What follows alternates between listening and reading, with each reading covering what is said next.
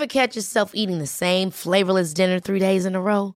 Dreaming of something better? Well, HelloFresh is your guilt-free dream come true, baby. It's me, Keke Palmer. Let's wake up those taste buds with hot, juicy pecan-crusted chicken or garlic butter shrimp scampi. Hello Fresh. Stop dreaming of all the delicious possibilities and dig in at HelloFresh.com. Let's get this dinner party started. Selling a little or a lot? Shopify helps you do your thing however you cha-ching. Shopify is the global commerce platform that helps you sell at every stage of your business. From the launch your online shop stage to the first real-life store stage, all the way to the did we just hit a million orders stage. Shopify is there to help you grow. Shopify helps you turn browsers into buyers with the internet's best converting checkout. 36% better on average compared to other leading commerce platforms. Because businesses that grow, grow with Shopify. Get a $1 per month trial period at shopify.com/work. Shopify.com/work. I'm Sandra, and I'm just the professional your small business was looking for. But you didn't hire me because you didn't use LinkedIn Jobs. LinkedIn has professionals you can't find anywhere else, including those who aren't actively looking for a new job, but might be open to the perfect role, like me.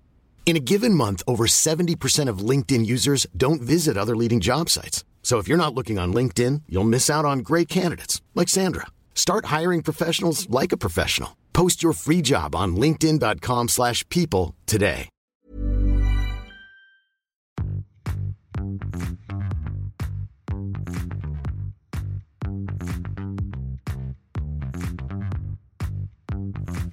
Welcome to the Packfiller Interviews. I'm Pat Bulger.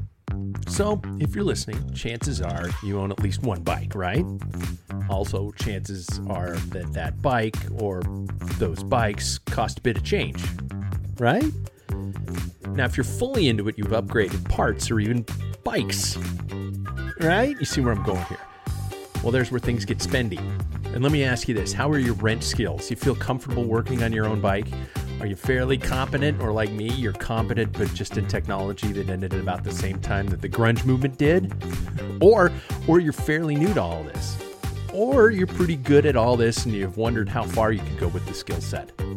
Well, that's where our guest today comes in. Not many of us can take the time to drop everything and head to a proper mechanics course or get a basic job in a bike shop to learn the skills, all while earning minimum wage or probably less. Well, that's where Sean Lally comes in. He is the founder and president of Cycle Systems Online, a full mechanics school that features not only every element of bike mechanical curriculum, but also some of the top names and representatives from all of the top bike companies as featured educators, all at your own time, your own pace, and ongoing. The curriculum is always being updated. Not to mention, Sean has been doing all this for a while. He has some great stories. He knows some stuff, and he's pretty entertaining along the way. So here we go. Sean Lally on the Packfiller Interviews. All right, as it said in the introduction, we have the director of Cycle Systems Online, Sean Lally. How are you, man? Yeah, I'm good. I've never been interdicted before. I hope that isn't anything rude, Pat. I don't even know. Never mind. It's the intro is. I'm going to say a whole lot of flattering things earlier on that I just don't want to embarrass you or something like that. Make it all seem like that, or incriminating information. Hey, first of all, to begin, I always like to figure out and get a little background, a little exposition, a little perspective here in terms of your history within the sport. Were you the classic started as a bike racer and then worked your way into the shop at the workbench, or was it some other type of a process? What got you all involved? Yeah, so I guess I'm one of those people you come across them that were kind of born into cycling, so I feel incredibly fortunate for that. So my grandparents were cyclists. I've got all of these wonderful photos of them in the 1930s, cycling and cycle touring around Merseyside and North Wales. And in fact, my grandfather, even when he was very old and Alzheimer's and he couldn't remember who you were or what was going on, but you'd say, "Grandad, what's a good gear for winter training?" He'd be like 68 inches, classic good gear, good training gear. So gives you a kind of idea. Yeah. And my dad was a keen cyclist as well. And give you some context of my life growing up, my parents would go to the same house party every New Year's Eve at their friends and have a big party. And downstairs would be the drinks and the dancing. Then the first floor would be all the teenagers getting wasted. And I did my bit of that in style when I hit my teenage years. But the top floor, the attic was the cycle racing guys. And what they used to do was have the Tour de France on VHS. Now, back in the 80s, in the early 80s, the Tour de France was shown for the first time on UK television, the famous Channel 4 coverage with Phil Liggett and Paul Sherwin later on, Yeah. the famous music by Pete Shelley. And these guys used to record the whole tour and then watch it New Year's Eve, the entire tour. So as a young child, I'd go and watch this and sit there and learn about track racing and bike racing. And it was just part of growing up. That is actually a really cool way to celebrate New Year's Eve. Now that I'm going to have to do something like that. I probably have some VHS tapes around here. If ours was Phil Liggett. Before Paul Sherwin, we had a guy by the name of John Tesh. And, I know John Tesh, that amazing CBS footage of Paris-Roubaix and such. I love that. To a total synthesized soundtrack. And and the mad graphics. I loved that. Yeah, exactly. So now your history in terms of the mechanical aspect of it. Well, first of all, were you a competitive cyclist or a tourist or leisure? Or what was it? What was your time on the saddle? Yeah, so I was the kid on the block that had the racing bike, right? Okay. So in the 80s, I guess in America, you had Schwinn, and in England, we had Raleigh. So everyone had a Raleigh Chopper or a Raleigh Grifter, or a bit later, the Raleigh Burners, the BMXs when they came in. This was way before mountain bikes, well, for the UK anyway. Yeah. And a few of us would have racing bikes, with hardcore racing dads.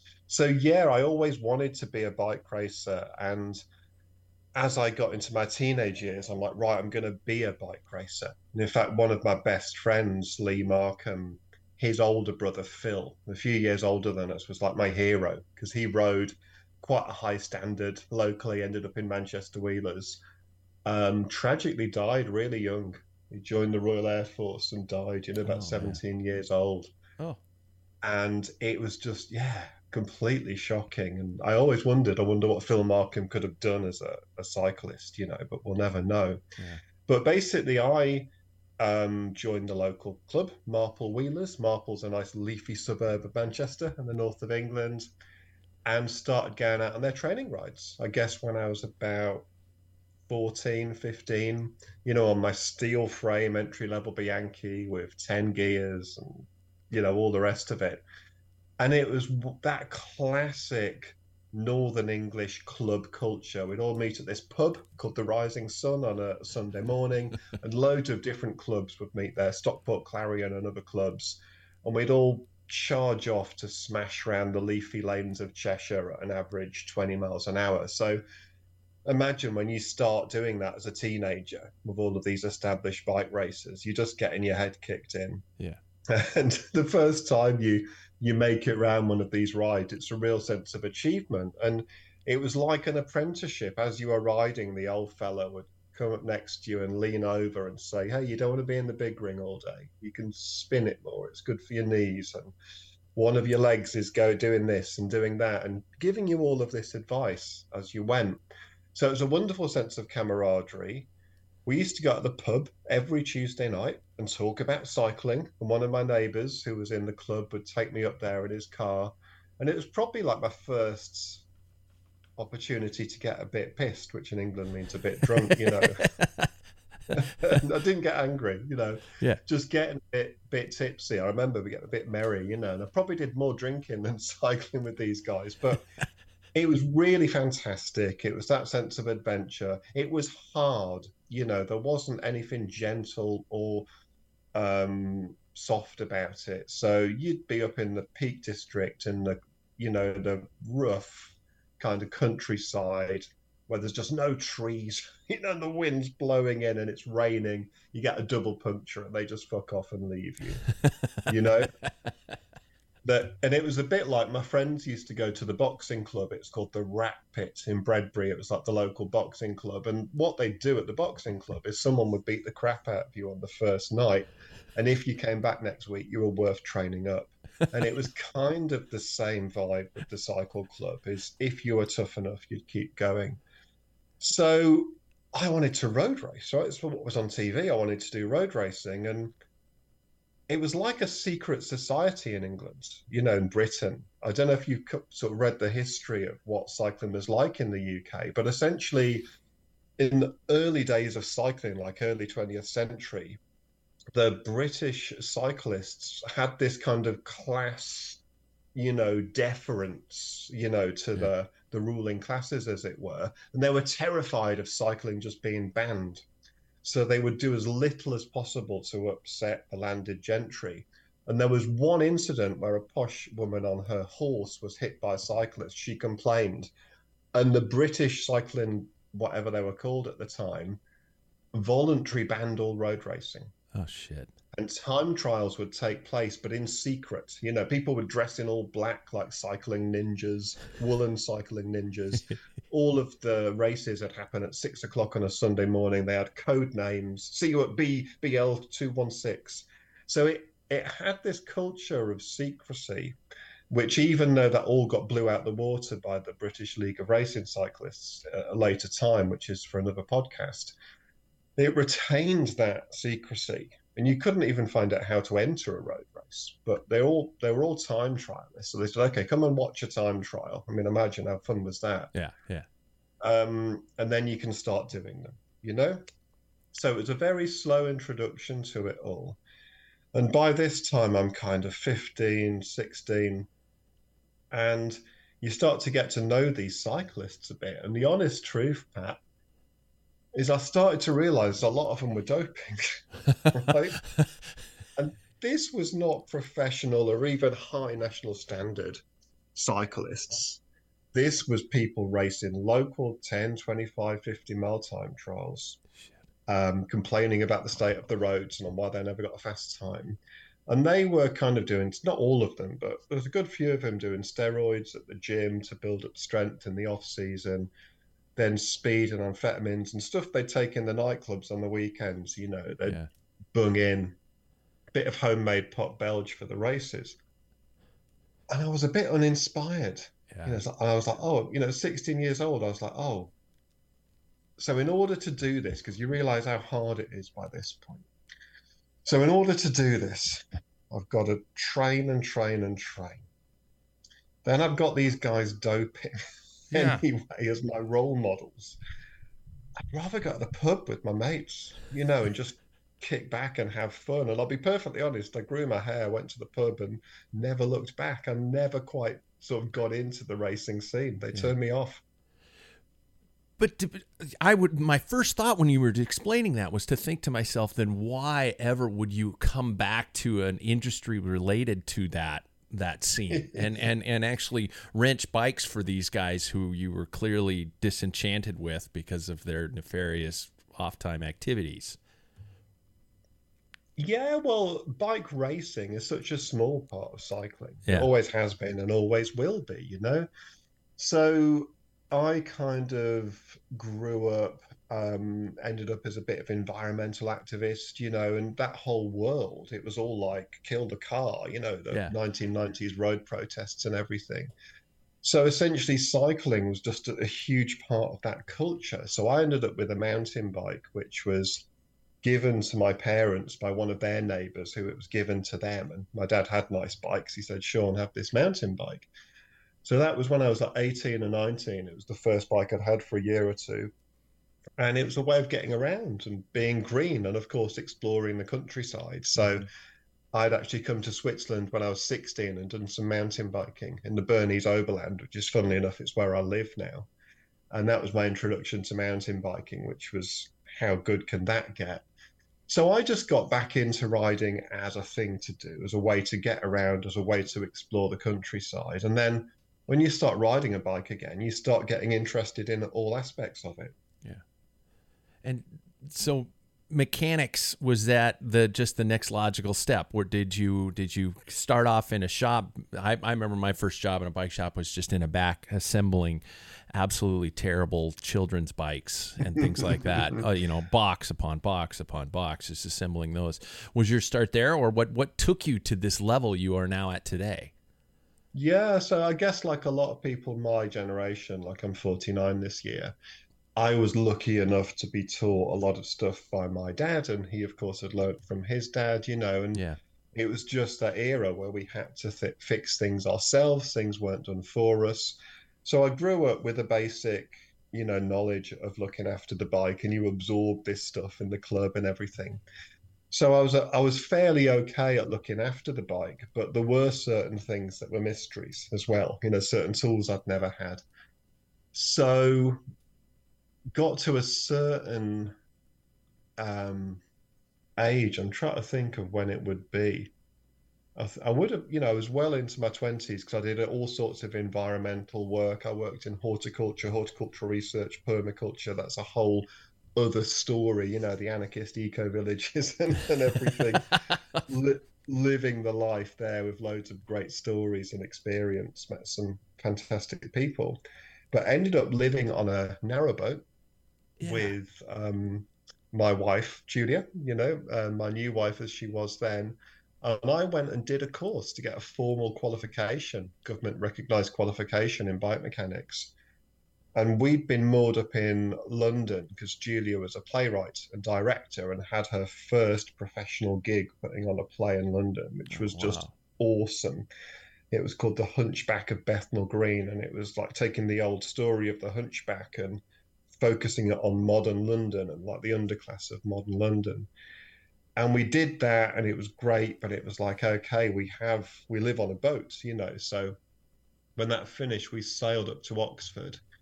I went and did my bike mechanic course while the boat was in Reading, I think, like halfway up. So we arrived in Oxford, which is anyone that doesn't know it is a city of cycling. There are just bikes everywhere, and this was fairly unusual back then for the UK. So I arrived in Oxford with my tools, with the boat, with my qualification and skills, and I set up doing mobile bike mechanics and worked part-time in a bike shop. So, did both. Yeah. First of all, when I read your websites talking about the narrowboats, I have very little experience with them. I've done a vacation, and it's kind of funny you're talking about the Oxford area, and that was where we did our trip. And I always thought maybe I'm overly romanticizing it, but it just seems like such a calm and pristine type of a life to live on one of those. I always thought I could do this, but you probably could peel back the curtain and tell me that it's all absolutely tiny and cramped, and you're always trying to find out where to moor or something like that.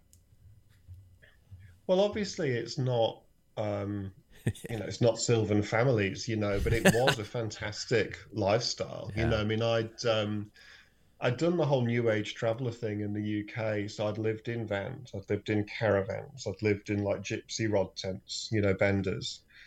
And it's all pretty hard, to Yeah. me. And you get a lot of stick from the police and the authorities, and you're often not that welcome.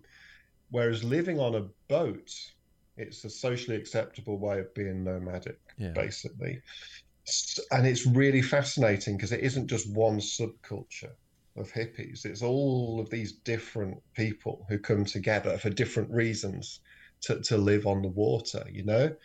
So overall, we lived on the boat for 12 years. So it was overwhelmingly positive experience. There's things you could, say are quite tough, but overall, the amount of freedom that we had was just staggering. And the access to nature, the living in nature was second to none. And you'd normally be moored opposite some millionaire, there's some incredible house on the Thames. Yeah. But the thing is they couldn't move their house. And the next week you'd be opposite some other millionaire, then somewhere else. So you were constantly exposed to difference, whether it's the changing of the seasons or the scenery or the people around you. Oh, man. So from there, obviously, you working directly on the boat, correct? Well, I did mobile. Okay. So essentially I had a bike and a trailer and Oh, literally, wow. tools in the back, tires on the roof, Yeah. And I was also, the first bike shop I ever worked at was called Walton Street Cycles, which was, funnily enough, in Walton Street in Oxford, run by the legendary John, who's tragically no longer with us. He died quite young.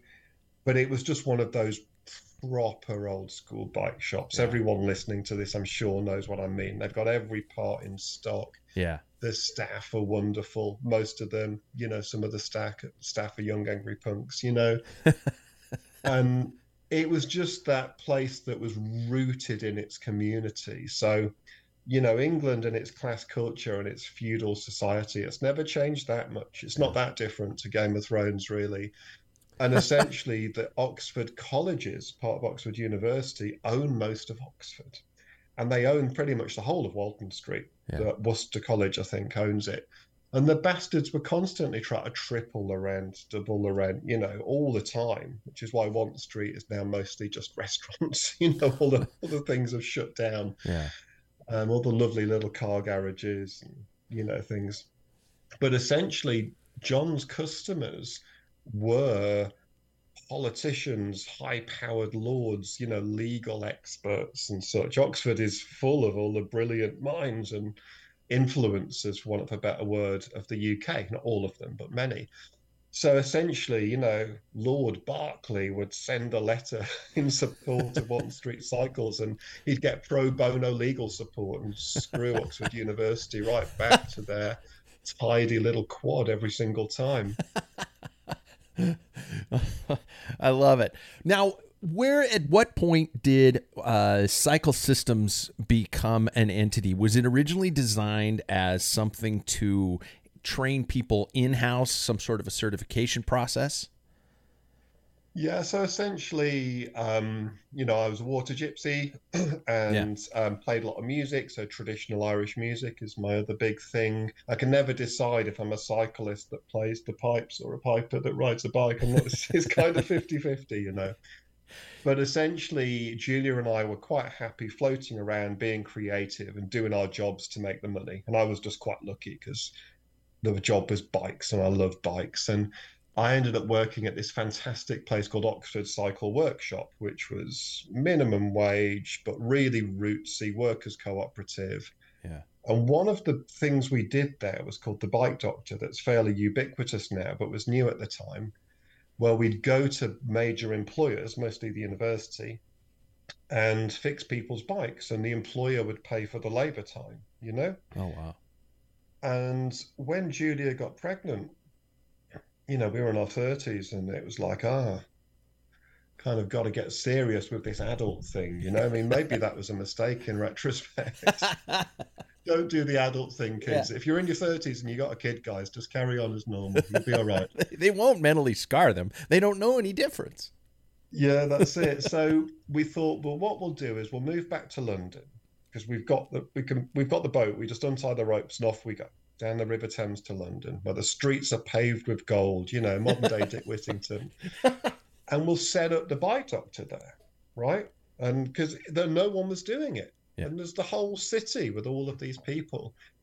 So we kind of sailed on down the river, or chugged on down the river. And what we did was create this Bike Doctor market ourselves. So I went to the local government, the city Greater London Authority and Transport for London, all of these people who do transport planning across the whole of London, who help big employers plan their employees' transport. And essentially, I said, you've got to try the Bike Doctor, because they were getting these big companies to have showers at work and safe cycle parking. They had all of this cycle safety training. And I was like, well, look, guys, if someone gets a flat tire, they're not going to ride their bike. You need a mechanic. You need them in the workplace.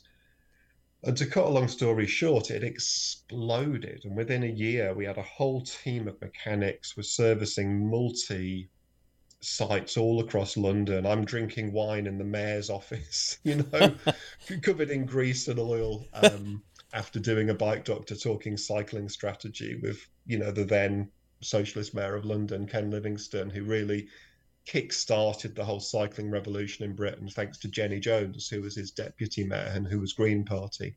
And still, as Baroness Jenny Jones, as she is now, is doing tremendous work to promote the environment and democracy in Britain. So it really was like being Dick Whittington, and Yeah. Julia and I kind of became inadvertent capitalists with all of the weirdness of that. Like we're employing people and working within the system, man, So it was Yeah. mental and it was hard work. And it was kind of fun. It's kind of fun being in London and just being part of that madness. Yeah. And someone approached us to do the mechanics for this city bike share scheme, as a bid for that.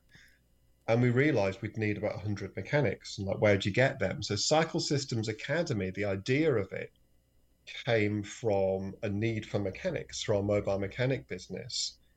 We went to the London Cycle Show in Earl's Court in 2008.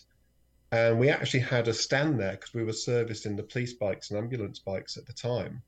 And they had a stand and they didn't have the manpower to man it, as it were. So they said, you take our shit up there. So it was great fun riding through London with the blue lights on and the sirens. Get out the way. And they said, look, you can have half the stand for Cycle Systems. So we did that. And this gentleman approached me and said, I've just retired from working in the city. I'd like to invest in a green growth business. Wow. And 6 months of spreadsheets later, he wrote us a check, basically. Really? And at the same time, I was going round every single stand at the cycle show saying, hey, will you sponsor Cycle Systems Academy? And to my amazement and quite frankly, everlasting gratitude, everyone just said, yeah, what do you want? Really? And this was Hope, this was Brompton, this was Pashley, this was Specialized, this was Trek. Most importantly, Pedro's Tools, which were part of Trek at the time, Campagnolo, SRAM, you name it. People were just like, yeah. It was just the right time and the right place, and it was incredible. So we got a lease on a property in London, which quite frankly, I had no idea how actually scary that is. We just did it anyway, signed into a 5-year lease. And boxes and boxes of bikes arrived from Specialized to use for training, boxes of carbon fiber frames from Trek. Wow. Honestly, all the Pedro's tools you could imagine, completely sent free of charge from Pedro's, as use in training, as sponsorship. Incredible support from Weldtight as well, UK company. So it was kind of overwhelming. There was this huge wave of positivity and excitement about cycling in London at the time. And we just surfed it. Wow. How now was the online element, what brought that about? Was it due primarily to the COVID restrictions, or was this prior to that, in which you guys thought to yourselves, an in-house training program is obviously one thing. I mean, correct me if I'm wrong, and I hope you can explain the differences between the two, versus an in-house versus a virtual program, and with something as hands-on as bike mechanics, how does that transfer over to an online platform? So what was the thought process in bringing this about, and how does it compare? Yeah, so great question, Pat. And honestly, we set up the academy in 2009, and we started doing government approved qualifications. So essentially the qualifications are part of the government's engineering framework. Yeah. So they're internationally recognized. They're quite strictly quality controlled. There's lots of checks happening all the time. I can't pass someone because I like their t-shirt. I can't fail someone because they're a triathlete as much as I want to. It's like you've got to meet rigorous educational standards. Yeah. So that's great, but first of all, not everyone can take 4 weeks out of their life, full time to come and train as a bike mechanic. But also, initially, we wanted to develop an online portal, just as a virtual textbook, for our current students. So we always had online resources for students. But quite early on, we started shooting photographs for what's now Team Camp, the online bike mechanics school. And That was when a woman called Caroline Stewart was working for us as lead instructor. Caroline is at Sword Panda on Twitter, and she was a bit of a famous on the internet kind of person, at the time. She used to be a regular on Scott Diddenbach's Bike Shop Show, and everyone was John's coach for a little time as well. So essentially, Caroline was involved in the photos and the shooting of this alongside a professional photographer who we hired in as well. So we had the photographs sat around for quite a long time, but we never really quite had the bandwidth, to do bike mechanics online. Yeah. And as a standalone course, I was always a bit skeptical, like, yeah, how can we teach this online? It's hands-on. And Julia, who's co-director, and my wife was always more, yeah, we can do it. And what really drove it was round about 2015, 16, that kind of time, maybe 17 actually. We started doing online webinars just for graduates, just to update them on the latest technology. Because I was like, well, if you've done a level 3, which is the top end course with suspension and hydraulics and, all that kind of stuff. Yeah. 5 years ago, 10 years ago, you're out of date. So I wanted to work with my partners in the industry, people who I respected as experts, to deliver online webinars, and also for our sponsors to be able to get their content, their kit out there. So yeah. Lally, who came on board as a big sponsor of us, could supply us with lots of e-bikes because they were getting big at the time, and I could deliver e-bike lessons. And it was a paid for monthly subscription, and it was a massive hit. And the feedback we got is, this really works. We really like it. We want more. Can we resubscribe? So we realized that the time was ripe. And while Julia had scoped out doing something like Team Camp, like a big year-long bike mechanic course previously, in 2010, 2011, you had to code.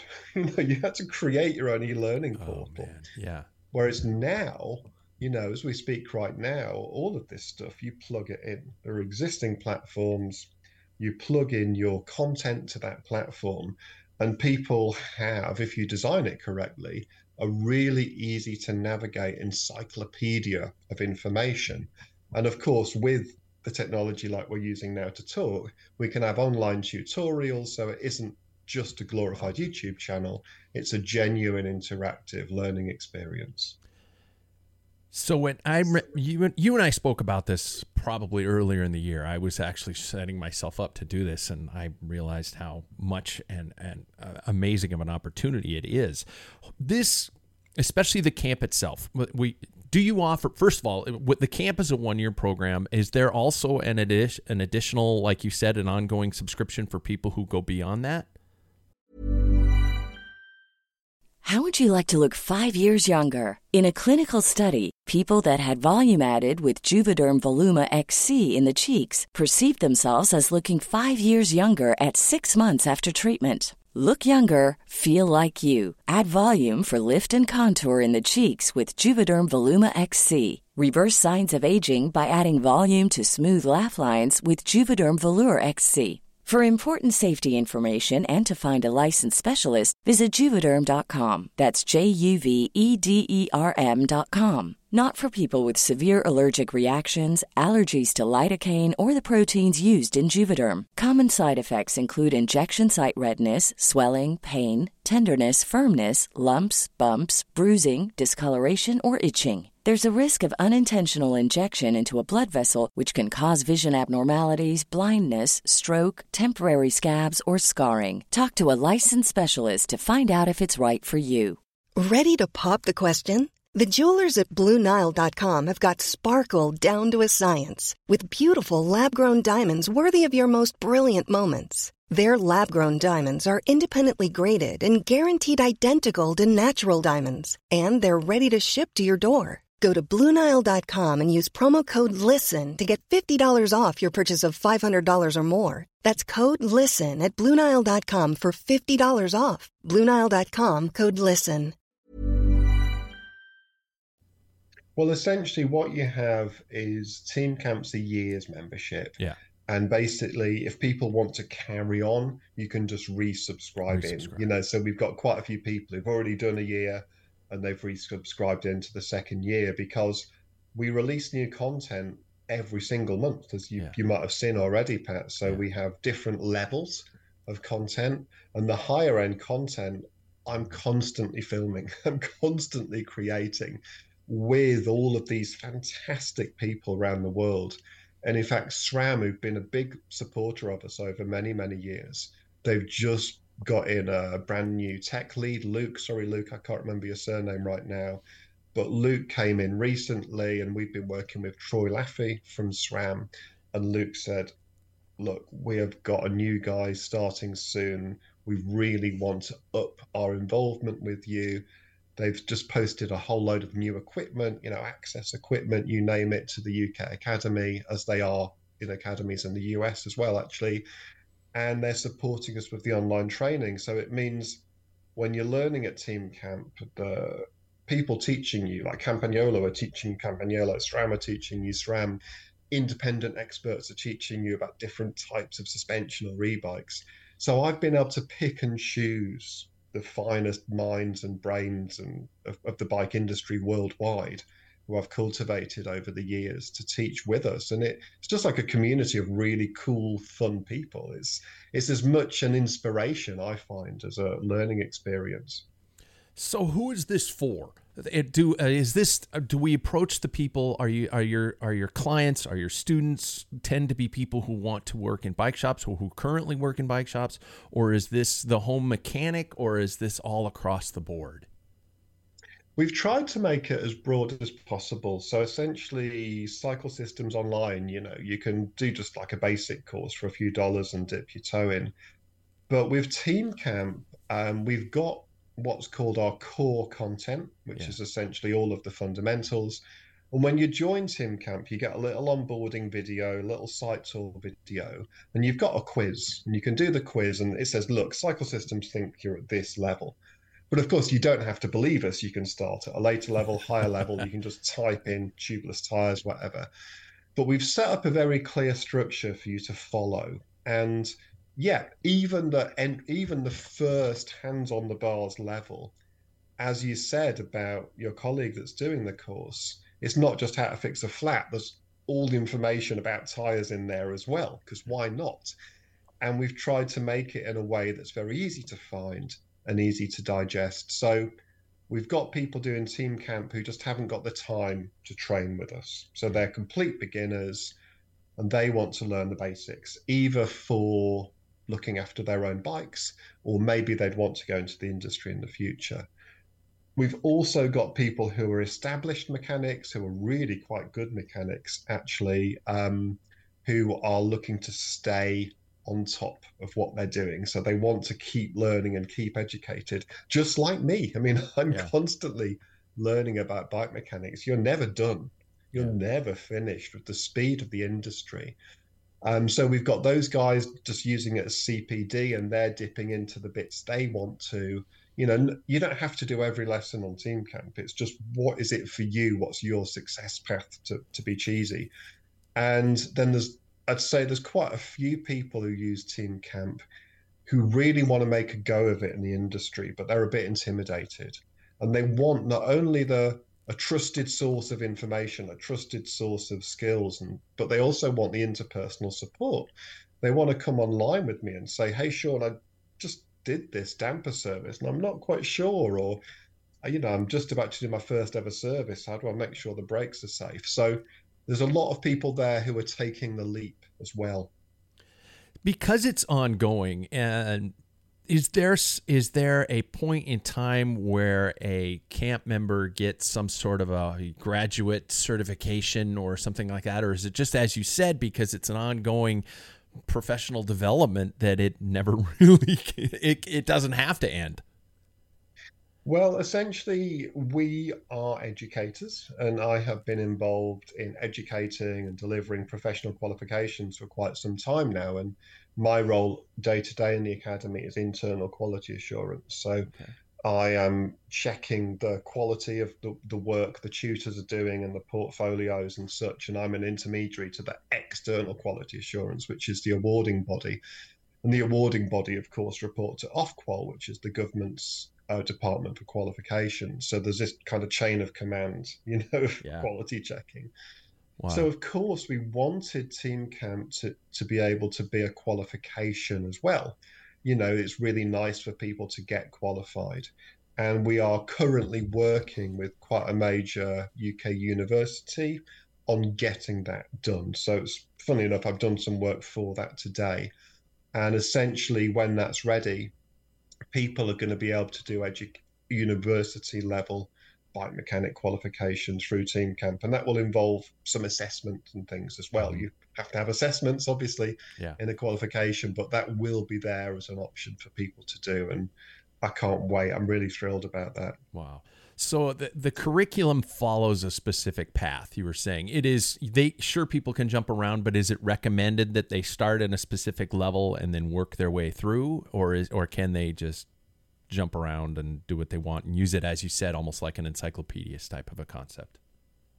Yeah, I mean, one thing you learn when you train as a teacher, because that's what, we had to do when we set up Cycle Systems Academy. We had to become qualified teachers to Yeah. teach these qualifications, is you learn all about different learning styles and the different ways people absorb information and learn, and, the value of structure and the value of freedom. So with Team Camp, especially as it is at the moment, as purely a source of education and community rather than being a formal qualification, there's no need to do it any particular way. You can literally choose to do it your way. Wow. Now, obviously, if a student is struggling with that or feeling overwhelmed with the amount of content, that's why we have the live one-to-one tutorials, so Wow. we can support and guide, because we've got the experience.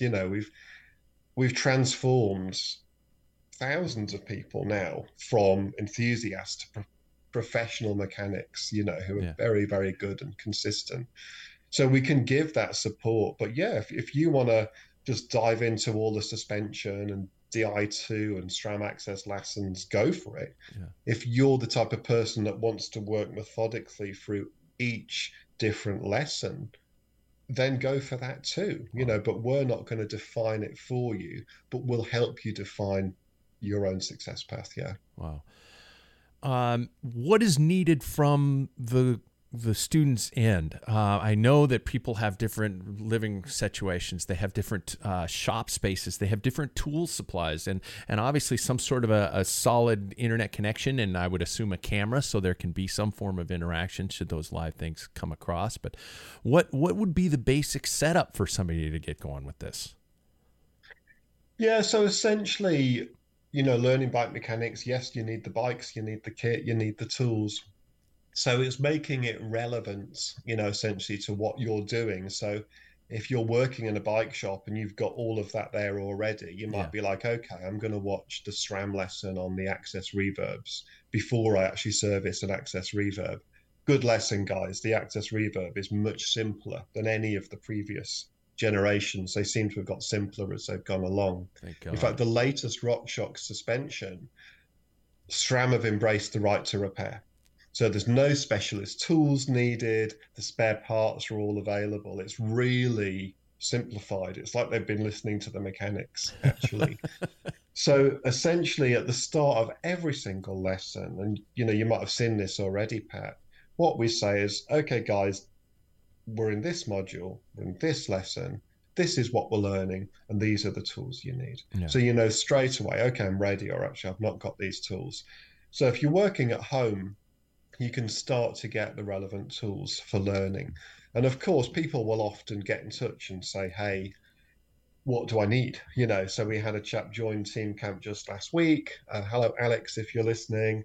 And essentially what I said to him is, well, look, Alex, if you've got the money to spend, get the Pedros Master Bench Toolkit. You're sorted for all of the core content. Really? Absolutely all of it, bar wheel building. And these are the wheel building tools from Park Tool we recommend. Then you're sorted for that bit.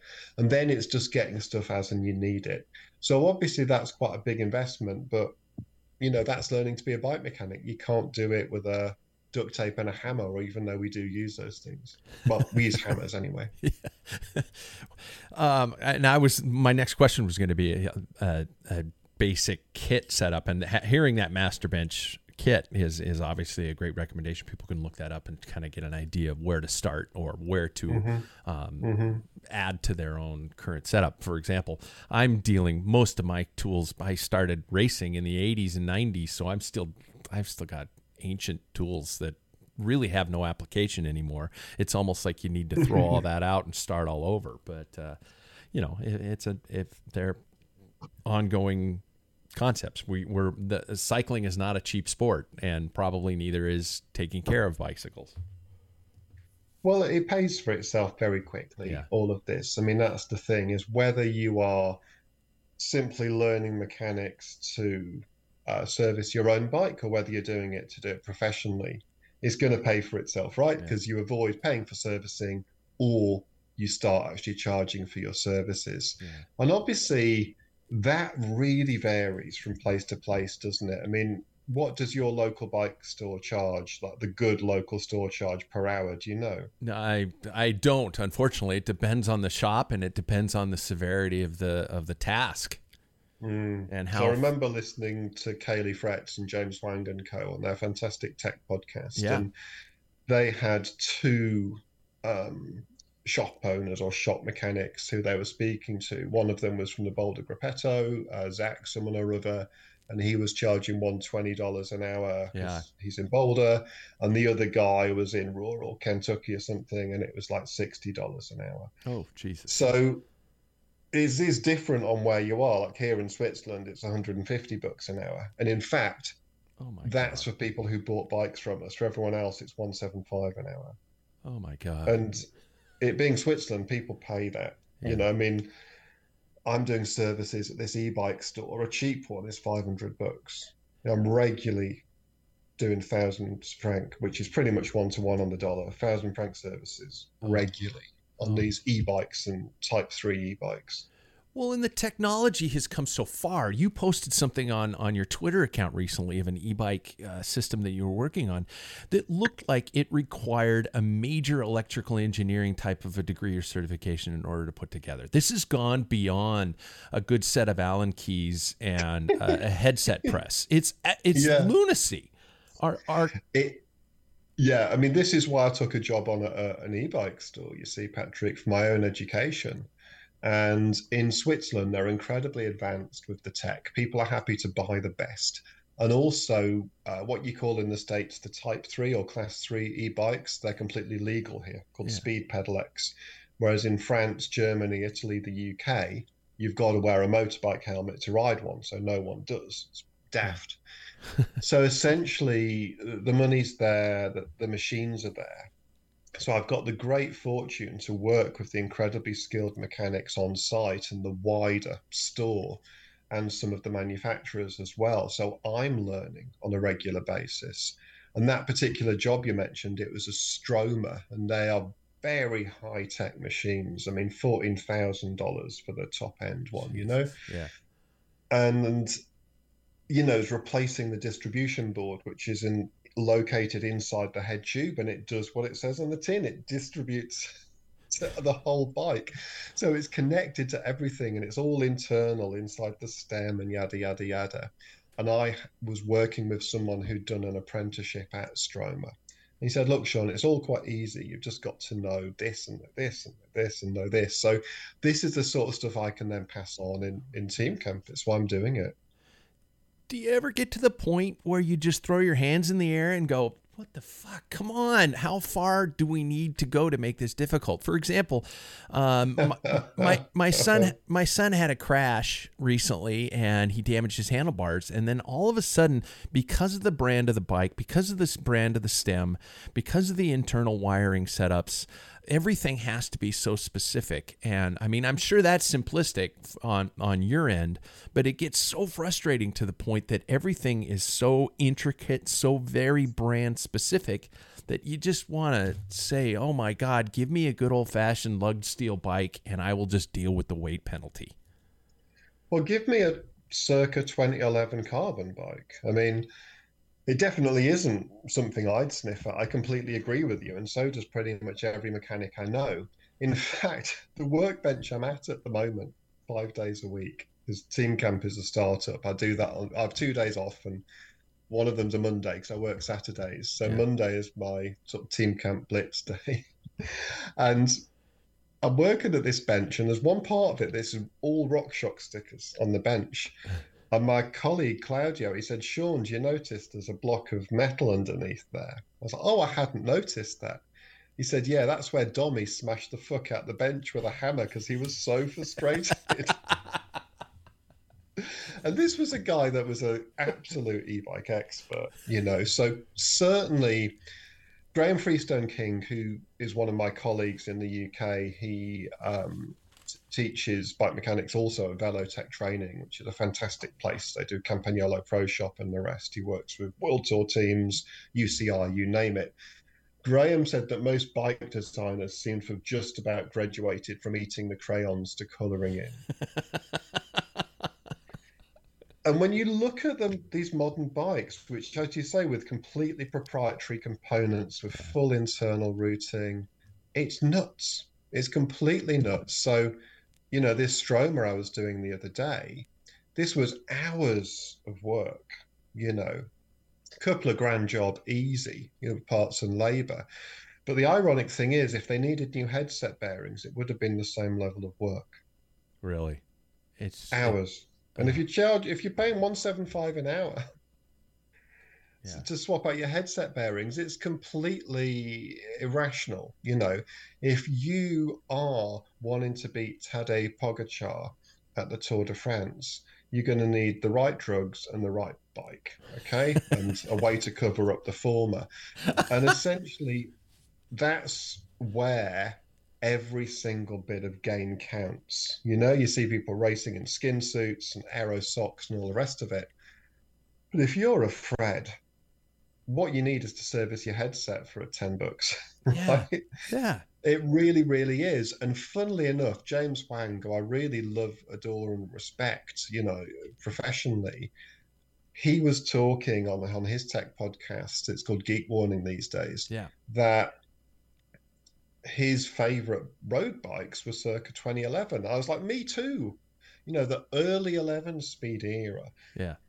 Where the frames were carbon, so they were like a kilogram weight. You know, the forks were around about 300 grams. They were rim brake forks, so they could be much lighter than the modern disc brake ones.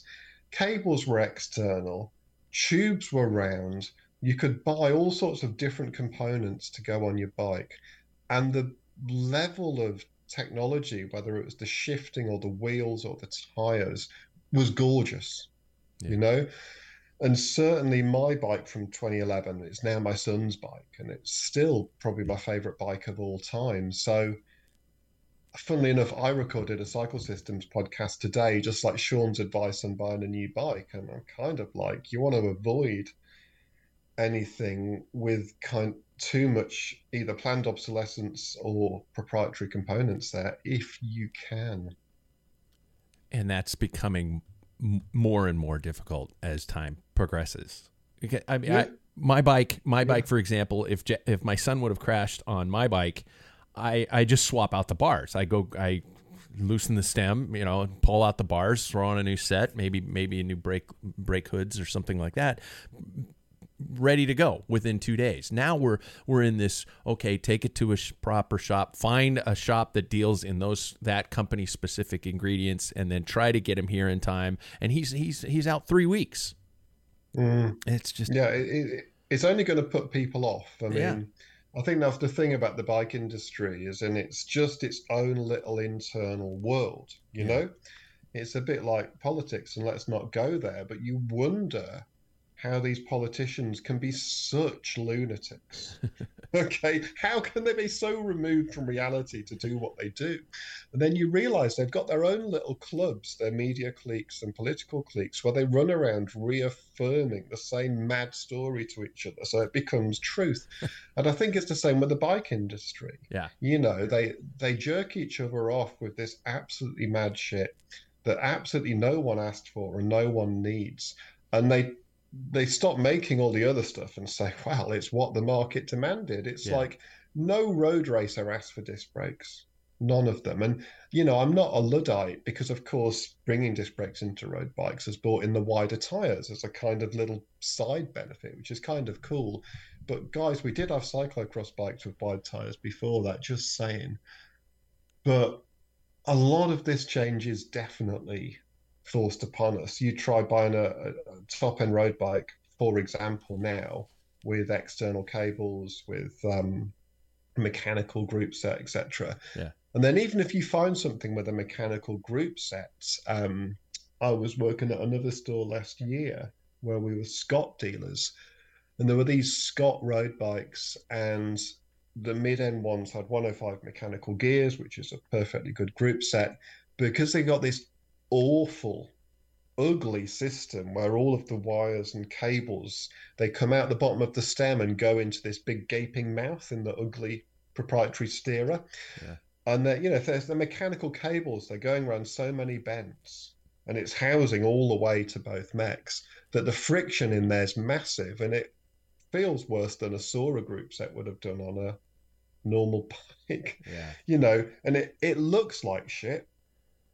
If you own one of those bikes in 10 years' time, good luck getting one of those proprietary steerers. Yeah. It rides like shit and it costs a fortune. You mentioned the fact that a lot of it's being, in essence, shoved down our throats. As you stated earlier, I don't think road racers really ever asked for disc brakes, especially when you're dealing with wheel changes mid race, or if you're traveling with your bike and something happens, you can't just replace a cable and off you go. Or even a quick release. No, it's all proprietary. Yeah. Through axles now. So I don't want to be that grumpy mechanic, but you're asking the questions, and I've just got to call it as I see it. Yeah.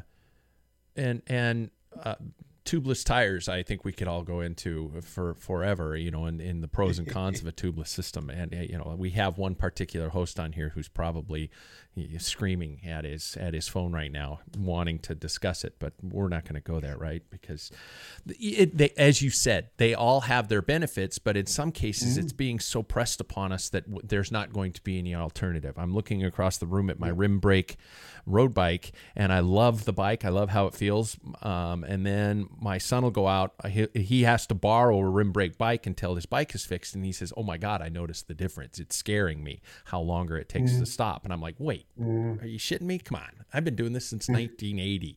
You can stop." But, oh, well, there you go. Well, honestly, if he got on the bike that I've got in the cellar here with the Dura Ace 9000 calipers, yeah. Honestly, that's just as good or better than any disc brake system. It's staggeringly good. That was like the pinnacle, of rim brakes for sure. But it's gone. So what do? Do we just stockpile all these rim brake pads because we know that we're going to keep them like toilet paper during COVID because we know they're going to be gone someday? Or do we just... People are, yeah. Okay, I'm going to have to... Yeah, I mean, I'm stockpiling SRAM 11-speed mechanical shifters. Really? For sure. Yeah. Shit. So, and there's another, I don't know if this is something in regards to your area of expertise, but I've always been romanticizing about the days of a quality steel frame.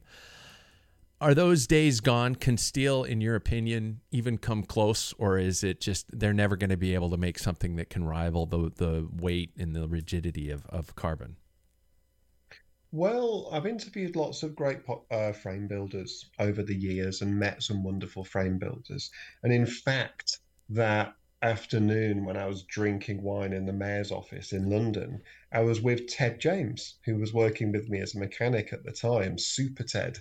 And he is now very famous frame builder in the UK and has helped Reynolds develop new types of tubing and such. So... And look, the Australian Hand-Built Bike Show has just happened as we're talking, and the level of craftsmanship and expertise, like look at Rob English in the US. Yeah. I think the level of steel frame building is better than ever. And the waiting list for these guys is years, or some of them have got their books closed. So can you still get good steel bikes? Definitely. Are they going to be as good as a carbon fiber race bike? Well, it depends on what you want. Like my main squeeze road bike at the moment, a Lapierre Zelius Pro, which is a disc brake bike with SRAM Red mechanical. When I've got the DT Swiss Montchasserelle wheels on there, the lightweight climbing wheels, it is just over 6 kilos Wow. in weight. And I get on some of these alpine climbs and I can do some of it in the big ring, like you see the guys on Wow. TV. Wow. I can't do a 15K climb in the big ring at 30K an hour, but you notice the difference compared to say a 50 mil. Like I'm lucky enough to have a bunch of wheels from DT Swiss on long-term loan, and I've got the 50 mil D ARC 1100s, like the top end version, and they're only a few hundred grams heavier than the Montchasserelles, but you do notice climbing for Wow. sure. Um, I'm also lucky enough to have one of my dad's old bikes, which I use for commuting in bad weather. It's an Olmo Scato steel Yeah. frame, Italian steel frame with Columbus SLX tubing. It's got Ultegra 9-speed on there and the finishing kit of the era with hand-built wheels, 32 hole 3-cross. Oh, yeah.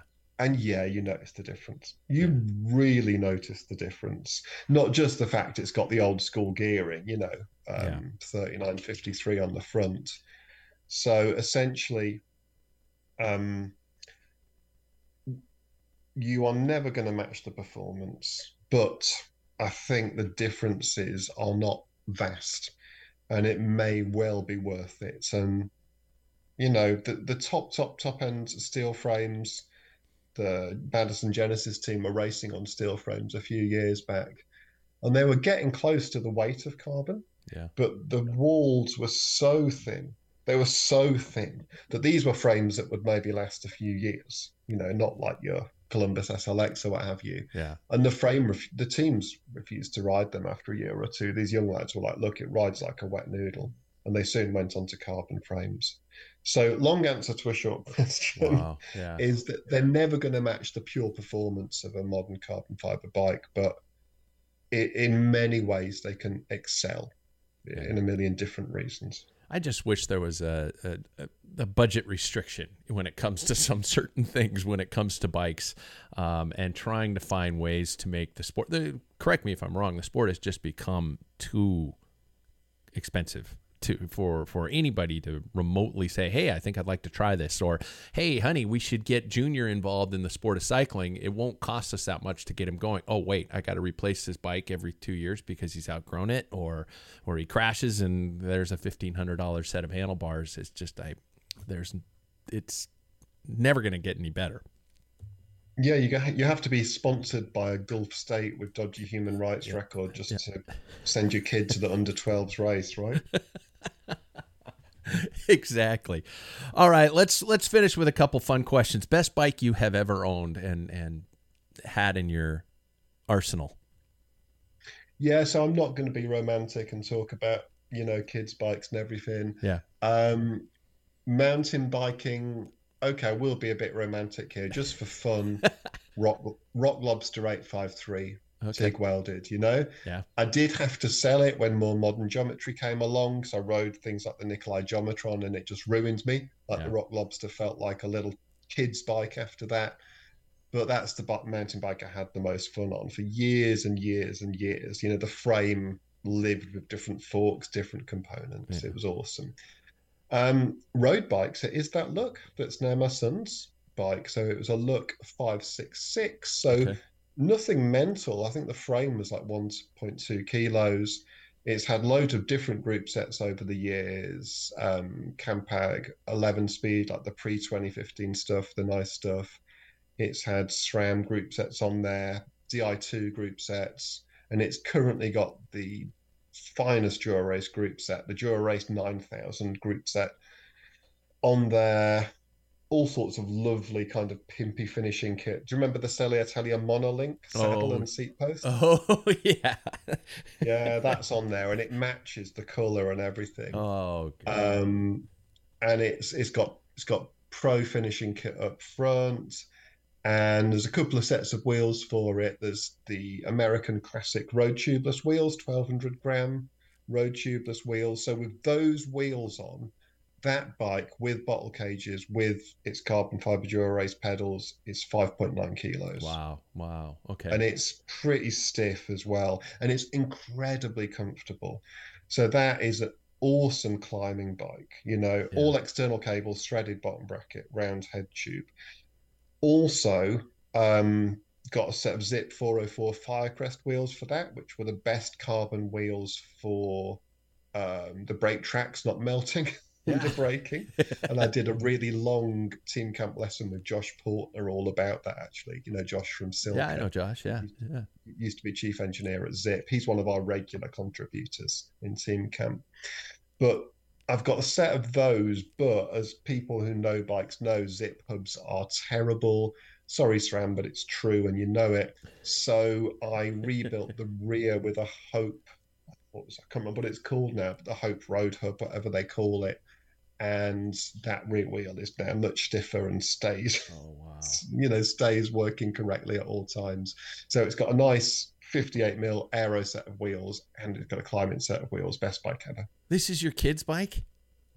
Well, he's 16 now. Okay, well, he's dialed. Yeah, he doesn't need anything. You were just mentioning all the stuff that comes with this bike. He's good to go for a long time. It is funny because he did some work experience at a local bike shop, Schaller Radensport. And Schaller is the race team that got Fabian Cancellara into racing and supported Cancellara.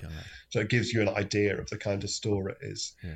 And in the workshop, they were saying, "Hey, Oak, have you got a road bike?" He's like, "Yeah, I've got a road bike." And they're like, "Have you got deep section wheels or climbing wheels on it?" He's like, "Oh, I've got both." Depends on the ride. And they were blown away, this 15-year-old kid. Sponsored by Gulf State. I love it. So let's do some plugs. How does somebody get started with Cycle Systems? I actually went through this process with you a while ago, and I really enjoyed this, and I want people to know kind of the process of how they get involved. Okay, so cyclesystemsonline.com, that's where to come. It's where you can see what we do, and you can access all of the free podcasts we've done over the years with John Galloway and all sorts of other luminaries, which you'll have come across on the fantastic Packfiller podcast and the various other pods you're involved with, Pat, Cycling Legends. You can find us online as well, Cycle Systems Online, on the various social media platforms. And what we like to do, because it's not necessarily a fit for everyone, is we like to arrange a quick Zoom call and actually do a site tour of Team Camp and start relating the content there to what you need, what you want. And we might say, hey, actually, you might as well just book a mechanics course in Colorado or whatever you need. Or it might be that Team Camp is just what you need, and we can get you signed in and get you started that same day. So that's how it works. So come to cyclesystemsonline.com, send us a message, book a call with me, and we look forward to speaking to you and hearing from you. And of course, if you want to contribute, if you're an educator, get in touch as well. That's perfect. As I stated earlier, we've got Jackson enrolled in it right now. He's before I hit the record button this morning, he came to me one afternoon and said, "I now know everything there is about tires," and he has just started the process. So he's really enthusiastic about it. And what we're going to be doing for our listeners to understand is we're going to be doing a regular segment on the show, probably every couple shows, where Jackson's going to talk about his progress within the camp and what everything that he has been learning, all the offers that you guys have, and this interactive element of it, because he's a full-time working person, but he wants to eventually step into the industry a good deal more. And what a great opportunity to be able to schedule it on your own time and make it happen when you can do it. You can't just drop everything, as you said, go to a camp somewhere and 4 weeks come back ready to go. You got to make your house payment or your rent payment or something like that during that time. Yeah, that's the idea. That's the whole idea with Team Camp, is you can choose when to study, you can choose what to study, and we're just there to support you. Yeah. Well, there we go. Thank you, sir. First of all, I love your insight. I love what you guys have set up, and I can't wait to see where it's going to progress. So I appreciate your time, man. Oh, it's a real pleasure to come on, and thanks for getting involved with Team Camp, and your excitement is infectious. So now what? Well, you head on over to cyclesystemsonline.com and you talk to Sean himself. Next thing you know, you're on your way to mechanical mastery, right? Big thanks to Sean for all of his time. And keep listening to the podcast for everybody out there, as Jackson is actually officially enrolled in the team camp and will be updating all of us on his progress along the way. For the Packfiller interviews, I'm Pat Bulger. We'll catch you next time.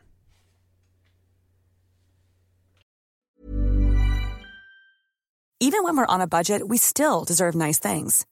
Quince is a place to scoop up stunning high-end goods for 50 to 80% less than similar brands.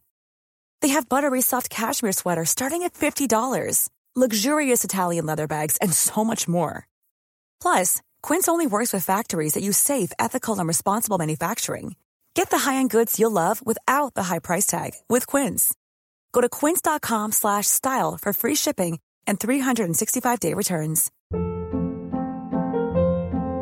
Hold up. What was that? Boring. No flavor. That was as bad as those leftovers you ate all week. Keke Palmer here. And it's time to say hello to something fresh and guilt-free. Hello Fresh. Jazz up dinner with pecan-crusted chicken or garlic butter shrimp scampi. Now that's music to my mouth. Hello Fresh. Let's get this dinner party started. Discover all the delicious possibilities at HelloFresh.com. Mom deserves the best, and there's no better place to shop for Mother's Day than Whole Foods Market. They're your destination for unbeatable savings, from premium gifts to show-stopping flowers and irresistible desserts. Start by saving 33% with Prime on all body care and candles. Then get a 15-stem bunch of tulips for just $9.99 each with Prime. Round out Mom's menu with festive rosé, irresistible berry chantilly cake, and more special treats. Come celebrate Mother's Day at Whole Foods Market.